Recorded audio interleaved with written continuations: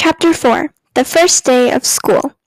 When the first day of school finally arrived, Ramona made her own bed so her mother would be liberated. She hid the lumps under her stuffed animals. "That's cheating," said Beezus, who was pulling up her own blanket smooth and tight. "Pooh, who cares?" This morning, Ramona did not care what her sister said. She was now in the first grade and eager to leave for school all by herself before old Slowpoke Howie could catch up with her. She clattered down the hall in her stiff new sandals, grabbed her new blue lunchbox from the kitchen counter, kissed her mother goodbye, and was on her way before her mother could tell her she must try to be a good girl now that she was in the first grade. She crunched through the fallen leaves on the sidewalk and held her head high. She wanted people to think how grown up Ramona Quimby is. Last year, she was a little kindergartner in the temporary building, and look at her now, a big girl on her way to school in the big brick building. A neighbor who had come out to move her lawn sprinkler actually did say, "Hello, Ramona. My, aren't you a big girl?"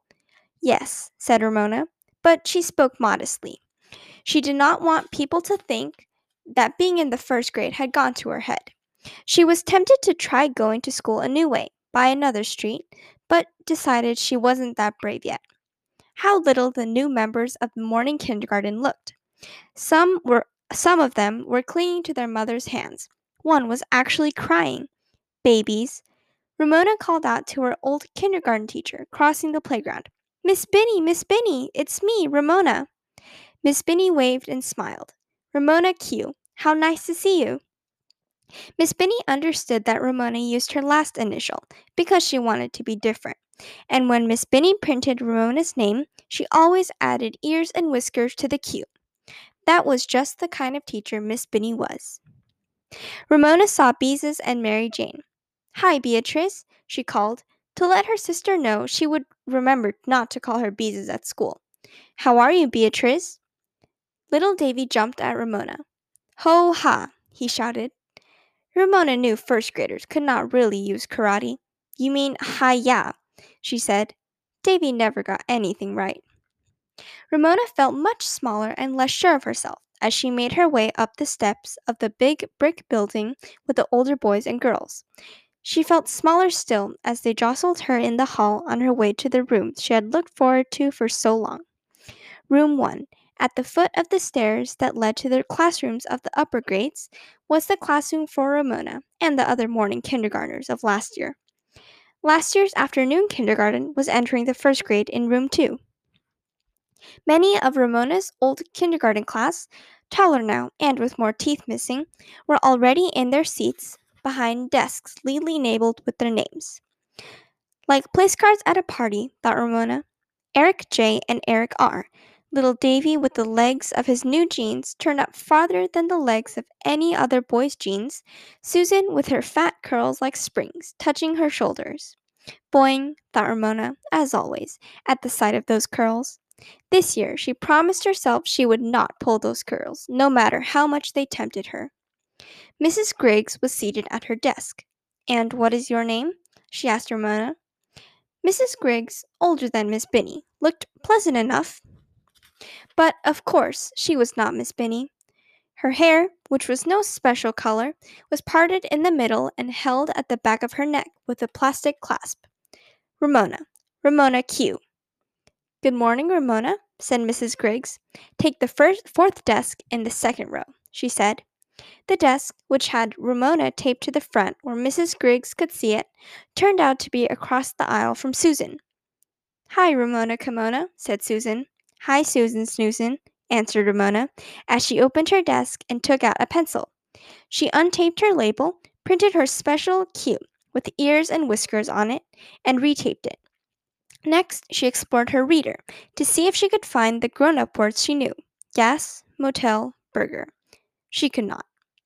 The bell rang, and after Mrs. Griggs chose Joey to lead the flag salute, she made a little speech about how grown up they were now that they were in the first grade, and how the first grade was not a place to play, like kindergarten. The class was here to work. They had much to learn, and she was here to help them. And now, did anyone have anything to share with the class for show and tell? Hands waved. Stevie showed the horse chestnuts he had picked up on the way to school. The class was not impressed. Everyone who passed a horse chestnut tree on the way to school picked up chestnuts, but no one ever found a use for them. Ramona waved her hand harder. Yes, Ramona? What do you have to share with the class? Asked Mrs. Griggs. Then, seeing the initial on the label on Ramona's desk, she smiled and asked, or should I call you Ramona Kitty Cat? Much to Ramona's annoyance, the class tittered at Mrs. Griggs' joke. They knew she always added ears and whiskers to her cues. There was no need to laugh at this grown-up question that she was not expected to answer. Mrs. Griggs knew her name was not Ramona Kitty Cat. Meow, said one of the boys. Room 1 giggled. Some meowed, others purred, until the cat noises dwindled under the disapproving look of the teacher. Ramona faced the class, took a deep breath, and said, Some men came and chopped a great big hole in the back of our house. She paused dramatically, to give the class time to be surprised, astonished, perhaps a little envious of such excitement. Then she would tell them how spooky the hole was. Instead, Room 1, still in the mood for amusement, laughed. Everyone in the room except Howie laughed. Ramona was startled, then embarrassed. Once more she felt as if she were standing aside, seeing herself as someone else, a strange first grader, at the front of the room, laughed at by her class. What was the matter with them? She could not see anything funny about herself. Her cheeks began to feel hot. They did, Ramona insisted. They did too chop a hole in our house. She turned to Mrs. Griggs for help. The teacher looked puzzled, as if she could not understand a hole chopped in a house, as if perhaps she did not believe a hole chopped in a house. Maybe that was why the class laughed. They thought she was making the whole thing up. Tell us about it, Ramona, said Mrs. Griggs. They did, Ramona insisted. I'm not making it up. At least Howie, sitting there looking so serious, was still her friend. Howie knows, Ramona said. Howie came over to my house and jumped through the hole. The whole class found this very funny. Howie jumping out a hole in Ramona's house. Ramona's ears began to burn. She turned to her friend for support. Howie, didn't they chop a hole in my house? No, said Howie. Ramona was outraged. She could not believe her ears. They did too, she shouted. You were there. You saw them. You jumped through the hole like I said. Ramona, said Mrs. Griggs in a quiet voice that was neither cross nor angry, you may take your seat. We do not shout in the classroom in the first grade. Ramona obeyed. Tears of humiliation stung her eyes, but she was too proud to let them fall. Mrs. Griggs wasn't even going to give her a chance to explain. And what was the matter with Howie? He knew she was telling the truth. I'll get you for this, Howie Kemp, Ramona thought bitterly. And after they had such a good time playing Brick Factory too. Ramona wanted to run home when recess came, but her house was locked, and her mother had gone off to work in that office near all those darling babies. Ramona was unable to keep her mind on Jack and Becky, their dog Pal, and their cat Fluff in her stiff new reader. She could only sit and think, I was telling the truth. I was telling the truth. At recess, one of the Erics yelled at Ramona, Liar, liar, pants on fire, sitting on a telephone wire. Ramona pointed at Howie. He's the fibber, she yelled. Howie remained calm. No, I'm not. As usual, Howie's refusal to get excited infuriated Ramona. She wanted him to get excited. She wanted him to yell back. You did too see the hole, she shouted. You did too jump through it. Sure, I jumped through it, but nobody chopped a hole in your house, Howie told Ramona. But they did, cried Ramona, burning with fury. They did, and you know it. You're a fibber, Howie Kemp. You're just making that up, said Howie. 2 men pried some siding off your house with crowbars. Nobody chopped a hole at all. Ramona was suddenly subdued. What's the difference? She asked, even though she knew in her heart that Howie was right. Lots, said Howie. You chop with an axe, not a crowbar. Howie Kemp, you make me so mad, shouted Ramona. You knew what I meant. She wanted to hit.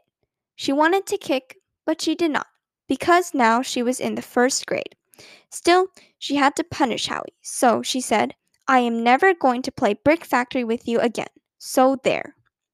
"Okay," said Howie. "I guess I'll have to come back and take back my bricks." Ramona was sorry she had spoken so hastily. She would miss Howie's bricks. She turned and kicked the side of the school. She had not fibbed. Not really. She had only meant to make the story exciting, and since tools did not interest her, she felt that a hole really had been chopped in her house. That was the trouble with Howie.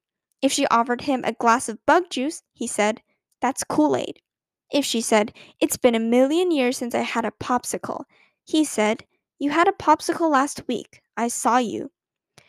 Ramona began to feel heavy with guilt. Now, the whole class and Mrs. Griggs thought Ramona was a fibber. Here it was, the first half of the first morning of the first day of school, and already the first grade was spoiled for her. When the class returned to room 1, Ramona did not raise her hand the rest of the day, even though she ached to give answers. She wanted to go to Mrs. Griggs and explain the whole thing, but Mrs. Griggs seemed so busy she did not know how to approach her. The class forgot the incident. By lunchtime, no one called her a liar with pans on fire, but Ramona remembered, and as it turned out, so did Howie. That afternoon, Ramona had to go shopping with her mother. Ramona could see that having to make her own bed and maybe even bake her own cookies were not the only disadvantages of her mother's new job. Ramona was going to be dragged around on boring errands after school because her mother could no longer do them in the morning. When they returned and Mrs. Quimby was unloading groceries on the driveway, the first thing that Ramona noticed was that Howie had come and taken away all of his bricks. She looked to see if he had left her one little piece of a brick, but he had taken them all, even the smithereens, and just when she most felt like some good hard pounding, too.